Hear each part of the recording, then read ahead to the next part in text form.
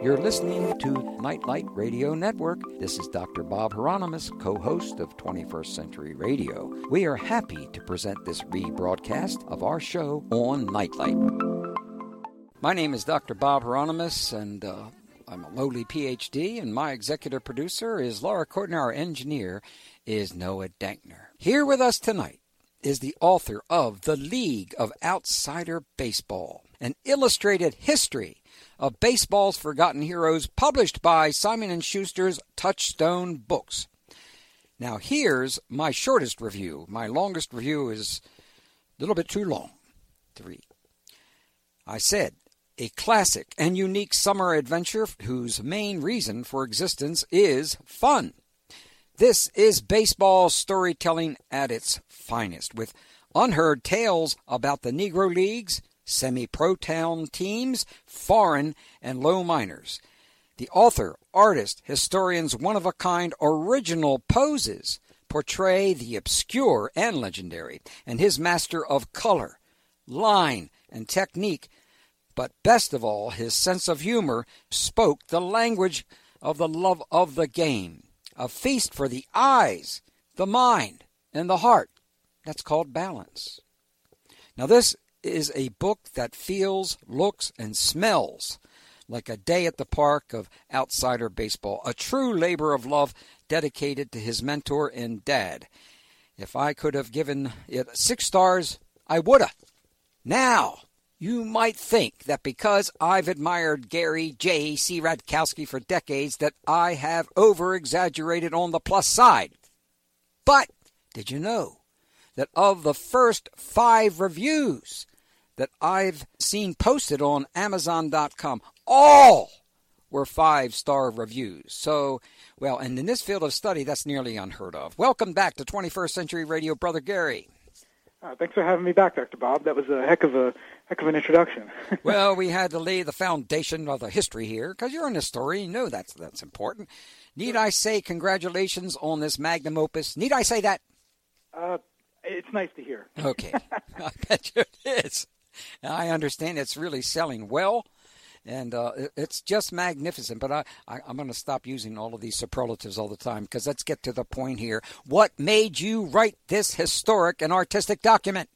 Well, it goes back to when I was a kid, and I grew up in northern New Jersey, and I was a New York Mets fan.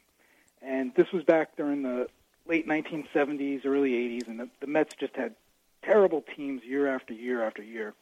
And, I learned the game of baseball from my father, who had learned it from his father.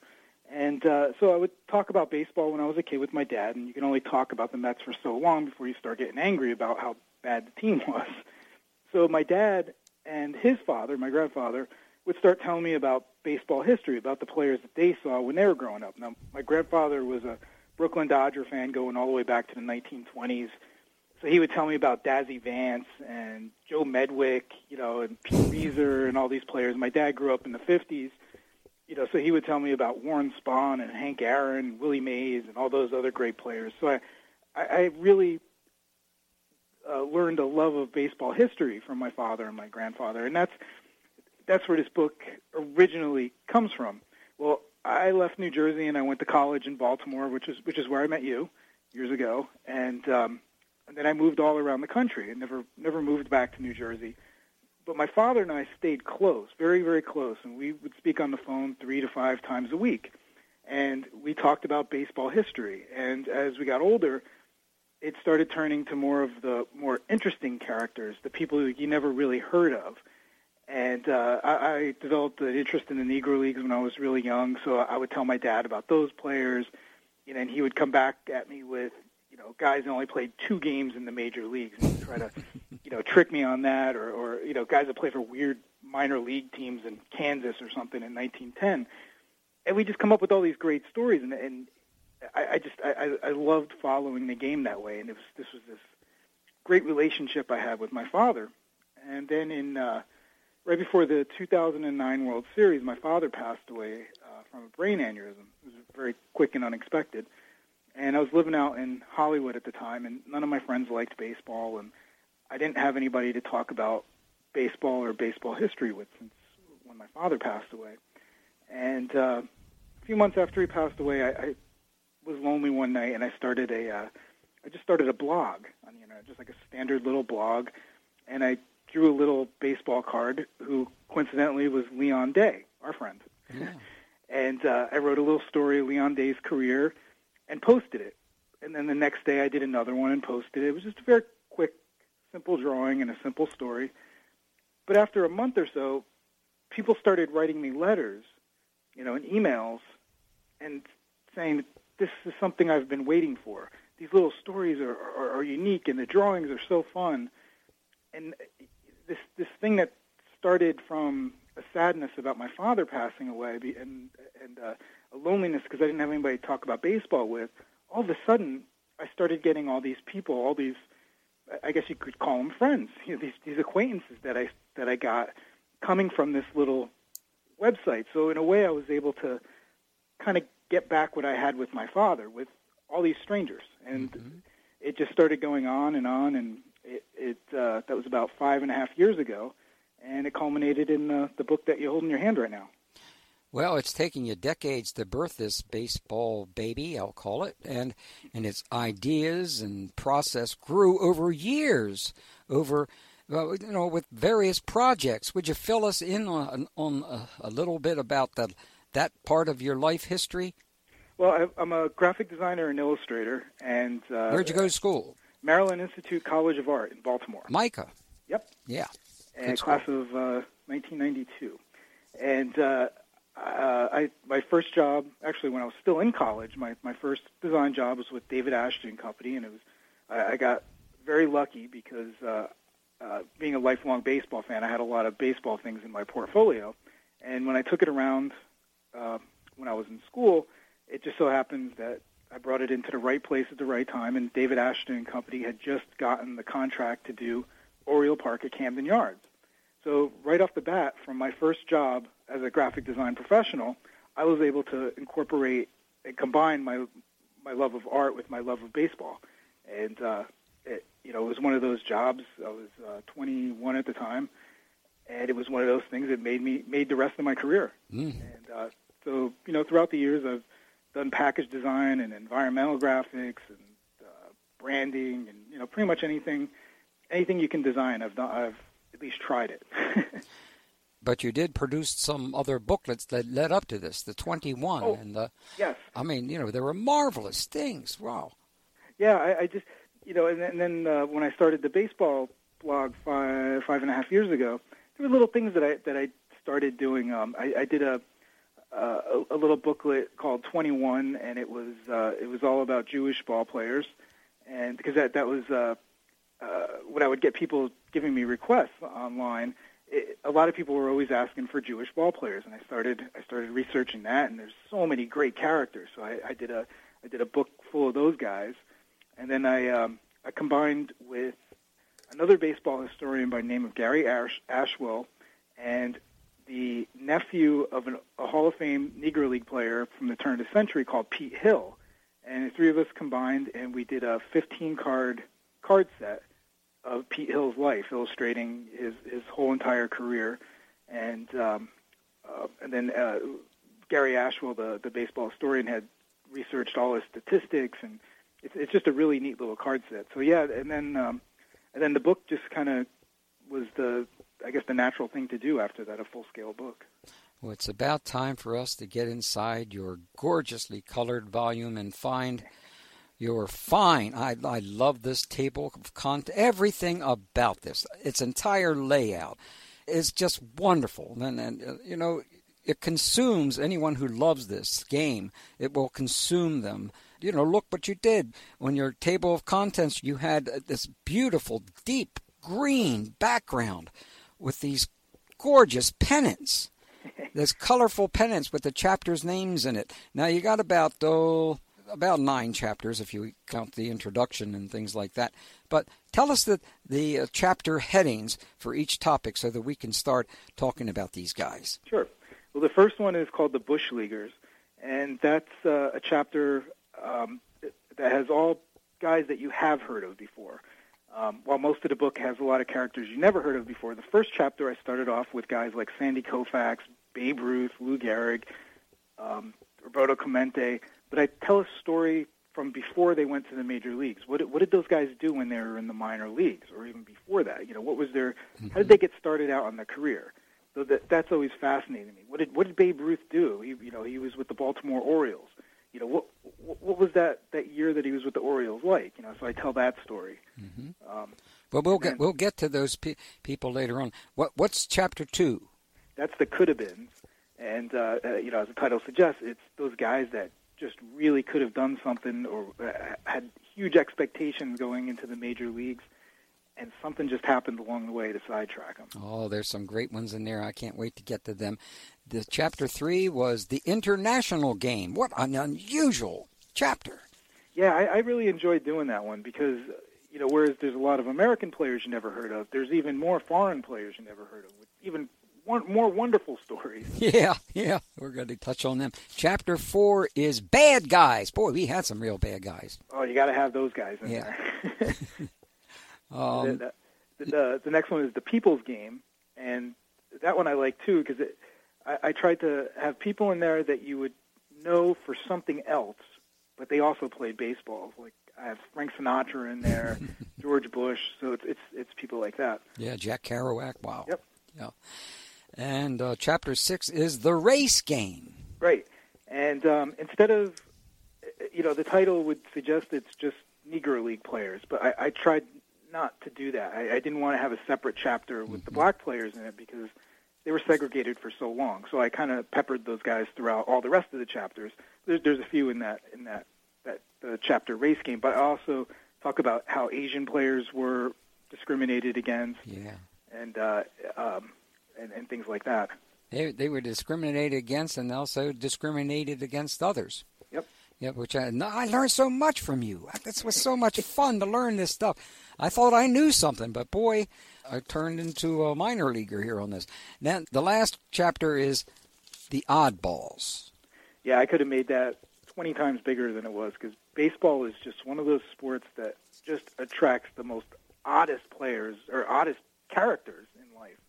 And it just seems like they, at one time or another, they all played baseball. Yeah, they sure did. Well, it's time out here on the playing field with Gary Cieradkowski, The League of Outsider Baseball, an illustrated history of baseball's forgotten heroes, Touchstone 2015. That's a Simon & Schuster publication. You can order it from the 21stcenturyradio.com or from Gary's website, infinitecardset.blogspot.com.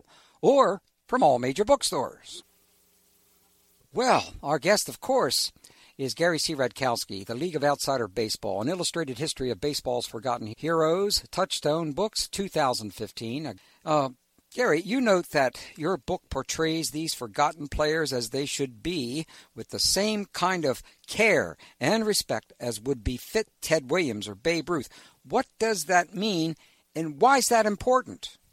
Well, because, there's thousands of pictures of Babe Ruth and Ted Williams, but there isn't many pictures of, say, Oliver Marcel or the Black Sox after they got banned from the major leagues. So I wanted to, when I did my illustrations, I wanted to treat them with the same care and respect in my illustrations as artists have done the same thing for, say Ted Williams or Babe Ruth again. I wanted to put them all on the same playing field. So, like my drawings of a guy like Layman Yoakley, who played for the Baltimore Black Sox in the 1920s. There's not that many photographs of him when he played baseball. So I wanted to portray him with the same style and quality as I did all the other players. Mm-hmm. Well, really, that's just terrific because, just as you said, I've seen the same Satchel Paige pose for 5,500 Satchel Paige baseball cards. Right. And you gives it a much greater variety, and it's much more fun to take a look at. Now, let's get to that Bush Leaguers. Willie Mays, why was his team angry? Well, Willie Mays played in the Negro Leagues for two seasons when he was, I think, 17 and 18 years old. And in 1950, the spring of 1950, the old New York Giants signed him to integrate the National League. So the New York Giants had a big farm system back then, and they didn't want to bring him right up to AAA at the time. They had a club in Jersey City. They didn't want to bring him up to Jersey City because they felt he was still too young. They wanted to see what he can do first before they moved him higher. So they went down their list of teams that they owned, and there was a AA team in Sioux City, and that was out of the question because there was just a huge race riot there against American Indians. And so then they started going down the list, and all the rest of their teams were in the Deep South in leagues that weren't integrated yet. And they didn't want to send Willie Mays there because he was still pretty young, and they weren't sure how he would react to being the first black guy in an unintegrated league. So the only option the New York Giants had was to move him to Trenton, New Jersey, which had a low bottom-of-the-barrel minor league team. It was as low as you can get in the minor leagues then. It was called the Trenton Giants. So Willie Mays goes and joins the Trenton Giants on the road. They're playing in Hagerstown, Maryland. And Hagerstown was still segregated back then. This is spring of 1950. So Willie Mays goes to the ballpark, and the game was just finishing up. So the team comes into the locker room, and he gets introduced to all his white teammates. And they get on the bus, and before they get to the team hotel, somebody takes them aside and says, Willie, Hagerstown is segregated. You need to stay in a segregated hotel tonight. So, Willie Mays already has 2 years of Negro League baseball under his belt. He stayed in segregated hotels. It's not that big of a deal, except when he always stayed with his teammates.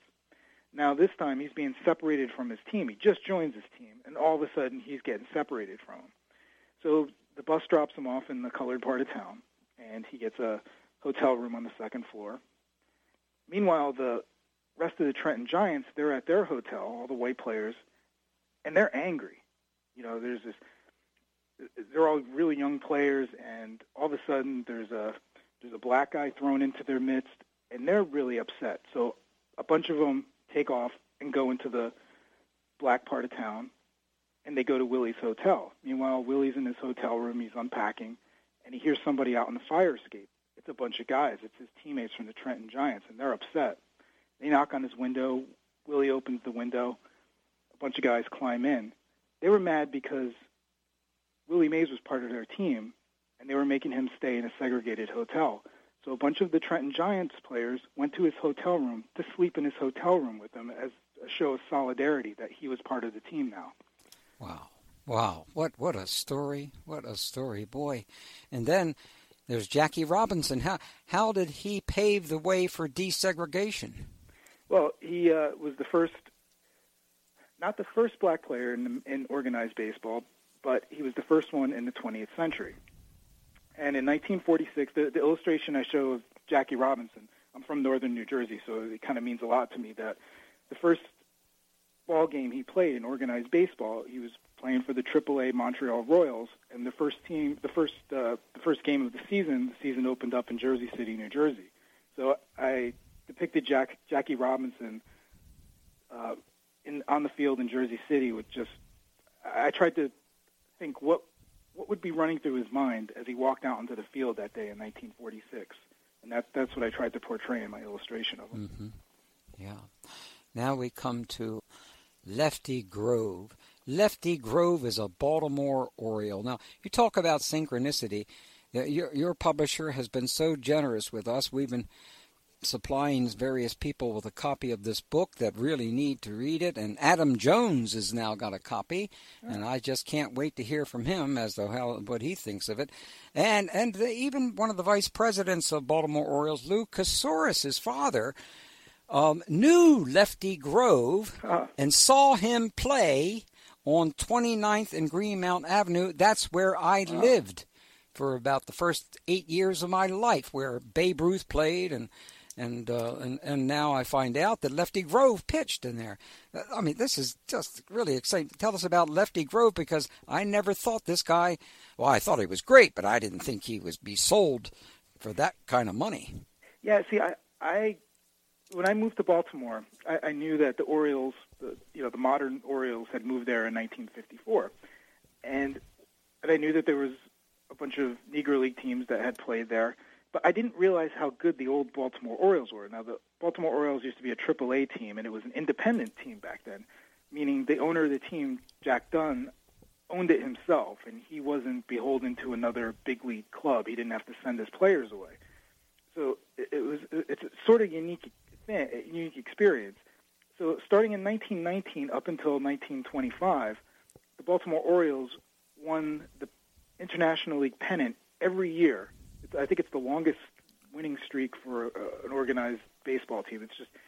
It's just unbelievable what a powerhouse this team was, and pretty much every guy that played on the roster during those years wound up making the major leagues at one time or another. So the Baltimore Orioles during that time in the early 1920s was essentially a major league baseball team. Now, Lefty Grove came from a mining town in Maryland, and he started playing for a real low-level team, low-level minor league team. And the Baltimore Orioles started sending their scouts out, and they heard stories about this left-hander that was just burning up this little league. So Jack Dunn's son, the owner of the Orioles' son, goes out to this little town and winds up watching this guy pitch and figures we have to have this guy, for our team. So for the price of a fence, because the team that Lefty Grove was playing for, they had just gone into the red because they made all these repairs and upgrades to their ballpark. So they're operating in the red zone. So what happened was the Orioles bought Lefty Grove for the price of paying for their outfield fence. Mm-hmm. And he wound up going to Baltimore. This was in 1920. And every year he played for the Orioles, he won at least 20 games. I mean, he led the league in strikeouts, and he also led the league in walks a few times, but he was still young. And he played up until 1925 for the Orioles. So it's about 5 years of minor league baseball where he probably could have been in the major leagues. Now, Grove won. Let me see. I'm trying to remember how many games. Pretty sure he won more than 300 games in the major leagues. Yes, he did.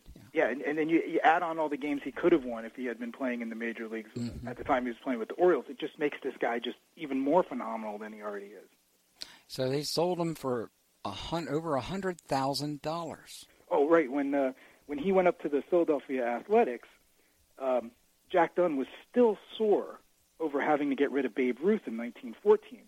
So when the time finally came to let Lefty Grove go, he made sure that he charged $100,600, which was $600 more than what the Red Sox got for Babe Ruth from the Yankees. Mm-hmm. Just to kind of stick it. That's the kind of guy Jack Dunn was. Yep. Now there are other players we're not going to be able to touch on because we got to move to other sections. Great story on the conspiracy surrounding Roberto Clemente and Lou Gehrig and of course Babe Ruth and Casey Stengel, etc. But we're going to move now to Chapter 3, Could Have Beens. And now this I love this one. This is a great section for me as far as I'm concerned. Steve Dachkowski and his relationship with the Baltimore Orioles. This is really an extraordinary experience looking at Steve. Steve was a real hard, fast ball thrower. Some people said maybe he threw 110 miles an hour, maybe. Yeah, this is back. Dachkowski came up with the Baltimore Orioles, I think in 1958 was his first year after he got signed. And, I mean, this guy just had phenomenal velocity on his fastball. And they didn't really have the kind of speed cannons that they have nowadays to accurately gauge velocity and speed. But comparing him to other pitchers at the time, they usually say he was in the area of 110 miles an hour. I mean, this guy was just unbelievable. But his problem was he just couldn't find home plate. And there's just... And you couple that with a 110 mile an hour heater, it's extremely dangerous. Like you hear stories about this guy in the minor leagues. There's old players that are still around that played with him or played with somebody that had played with him. It's almost like a Paul Bunyan character or something. You don't know if it's true or not, and you kind of try to find out if this guy was real. But in this case, the more you find out about this guy, the stranger the stories become. There's a story that he threw so fast he tore off part of a man's ear. Yeah. The other time he threw a pitch, it went past the batter, past the catcher, past the umpire, and directly right through the wooden backstop. Cal Ripken Jr.'s father was in the minor leagues at the time and was at that game and watched that happen. So it's like all these stories are actually real, and you're writing this stuff down or you're reading it and you're just that can't be true. There's another story where how Dalkowski drilled this guy in the back. That wasn't anything out of the ordinary. He was always hitting players. He just couldn't find home plate. Except the guy that he hit in this case was standing in line inside the stadium waiting for a hot dog.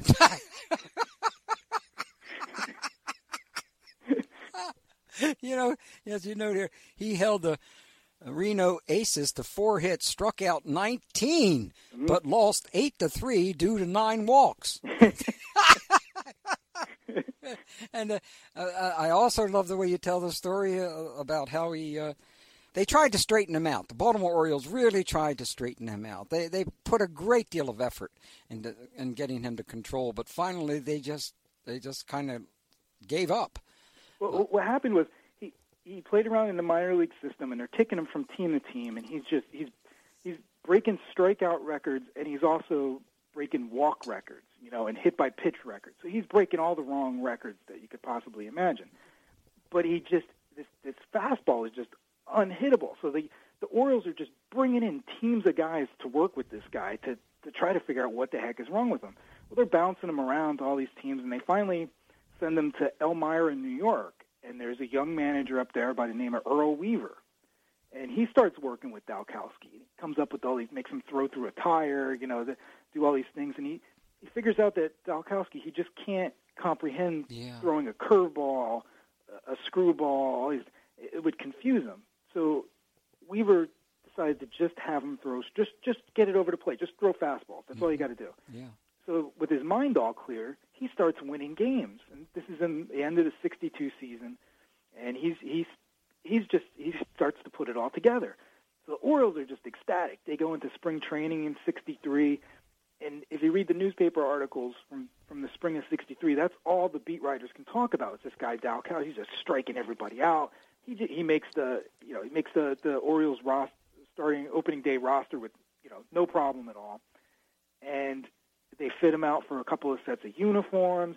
Topps baseball cards comes down to spring training. They take pictures of him to put him on a rookie card. But by the time the sets of the packs of baseball cards hit the shelf, Dalkowski's gone. He never made an appearance in the major leagues because in the final exhibition game before the opening day game in Baltimore, he threw out his arm. Something popped inside of it. Yeah. That was it. Yeah, never made an appearance in the major leagues. What a story. What a story.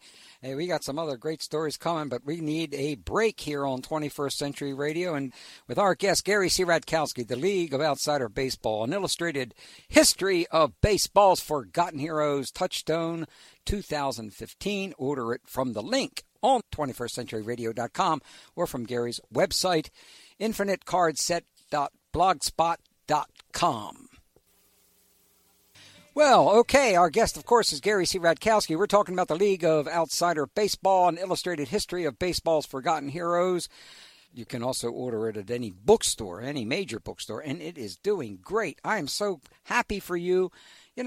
This is extraordinary. To me, it's just so extraordinary. Because I don't know if you remember it, but when we first got together, there were so many other people that were trying to help us with the Negro baseball leagues, but they all did exactly what I asked them not to do, which was stop pestering them for autographs, and give them something. Don't try to take something from it. You were one of the very few that paid any attention to that. Do you know that? Well, when you introduced me to a lot of those guys, it wasn't at a card show or anything like that. It was at their own private reunions that these guys would have. It wasn't anything that was put together by a promoter or anything like that. And even if I wanted to, I would have felt bad, asking those guys for something because they were just having a great time. And, you know, and to me, more important than an autograph or having them give me a piece of their career or something, I got to sit down and talk to these guys, you know, and listen to their stories and ask them questions. I mean, that's better than any type of little souvenir I could have asked for or taken from them. You know, so I guess I did get something out of it. It just wasn't something that they necessarily had to do anything to give me. Well, I'll tell you how they felt about it, because I had talked to them about it. You know, you were one of the few people that they would spend that amount of time talking to, because they knew you appreciated what they were trying to talk about, and you paid attention, and you know, those are very important, because so many times, even especially, you know, there were a lot of people that wanted to help when they were in their 40s and 50s, but that's all they were concerned about was, can I have this guy's autograph? And as soon as they get their autograph, then he'd leave, and that would be it. Yeah. It was very sad. So that's one of the reasons why I have such a high degree of regard for you, because you gave them longer life. You know that? You did. You gave them hope. Where everyone else was taking things from them, you were giving them something. And boy, that's the kind of karma that makes a very positive makes a very positive thing in one's life. Well, let's forget all about that, because we're back to Russ Van Atta.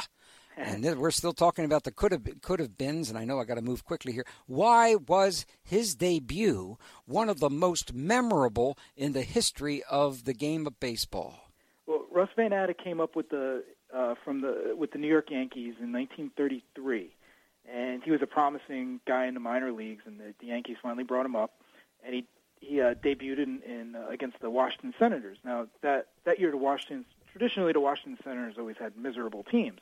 But in 1933, the Senators went on to win the pennant, and so they had a great team that year, and that's who Russ Van Atta had to face in his first game in the major leagues, and so he's on the mound, he's pitching a good game so far, and the Yankees had a guy that played center field by the name of Sam Chapman, and Sam Chapman's I gave him a little section in the book too, because he was just a really interesting character. Most people will remember him.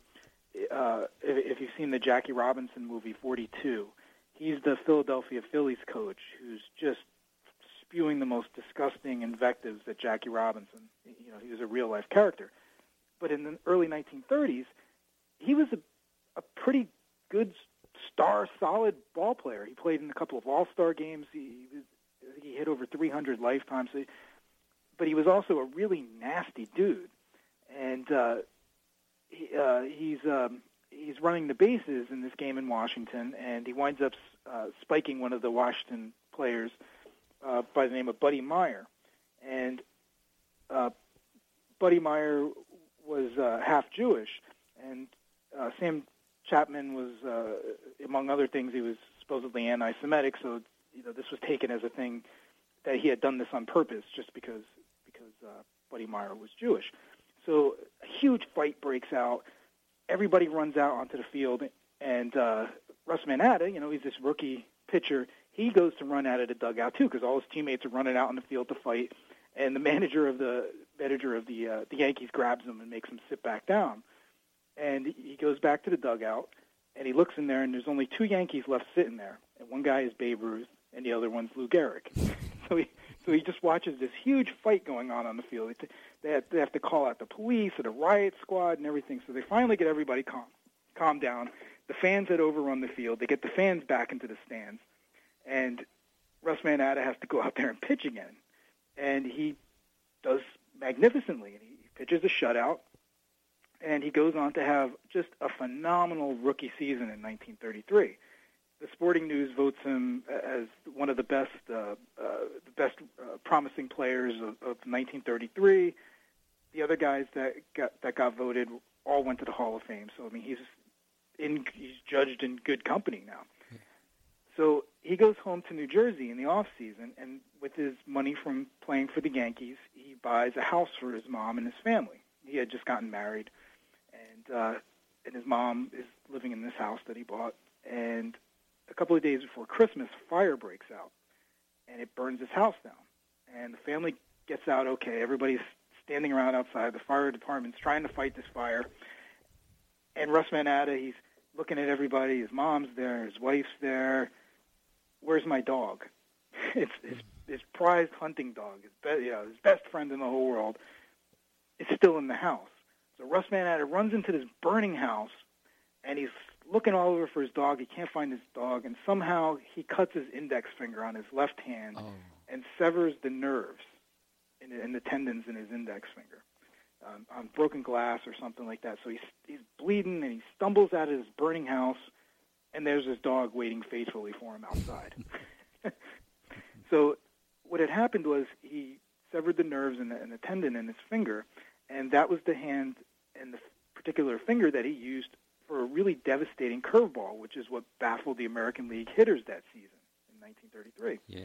So he goes to spring training the next season, and he just does not have it. And that was the end of his career. He held on for a few more years, but he got traded to St. Louis Browns, which is just like being sent to purgatory. Yeah, that was death. Yeah.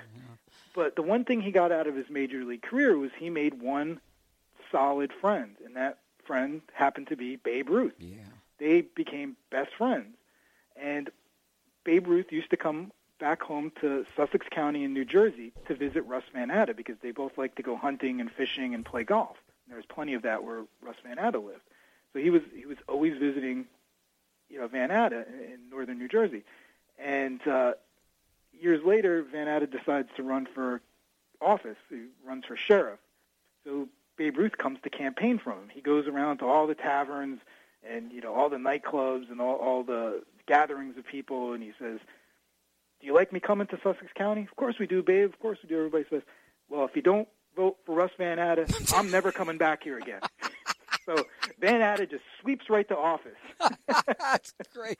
Oh, I love stories about Babe Ruth. He's my favorite of all ball players. Yeah, me too. Yeah, he was really something. I just loved his relationship with children. Oh, my heavens. Okay, Jimmy Liston. Jimmy Liston, another Baltimore Orioles player. What brought about the end of his career? Well, first of all, I learned about Jimmy Liston from your show, actually. You had him as a guest on there. And he wrote his grandson wrote one of the best books I had ever read on what it's like to be a minor league ball player in the 1920s. And Jimmy Keenan was the grandson that wrote the book. Mm-hmm. But Jimmy Liston was a hometown guy from Baltimore. In 1921, he just graduated high school, and he was a pretty small guy. He was an infielder, second baseman, but he was fast and he was spirited, he was one of these go-getter kids. Jimmy Liston winds up breaking his arm, and which kept him from getting sent to the low minor league. So he gets called up to the big Baltimore Orioles, which turns out to be a great break for him because it's a pennant winner. A couple of weeks after he's playing regularly, he gets hit by a mud ball, which is thrown by an opposing pitcher, and his arm hurts. He can't figure out what's wrong with it. So he plays for about 3 weeks before he goes to the doctor. It turns out he has a broken arm. He's been playing 3 weeks with a broken arm, and it essentially ended his career. We come to the chapter, the race game, and you've got so many great ones here. Bullet Rogan, John Henry, Lloyd, my God. Babe Ruth called him one of the greatest ball players of all time.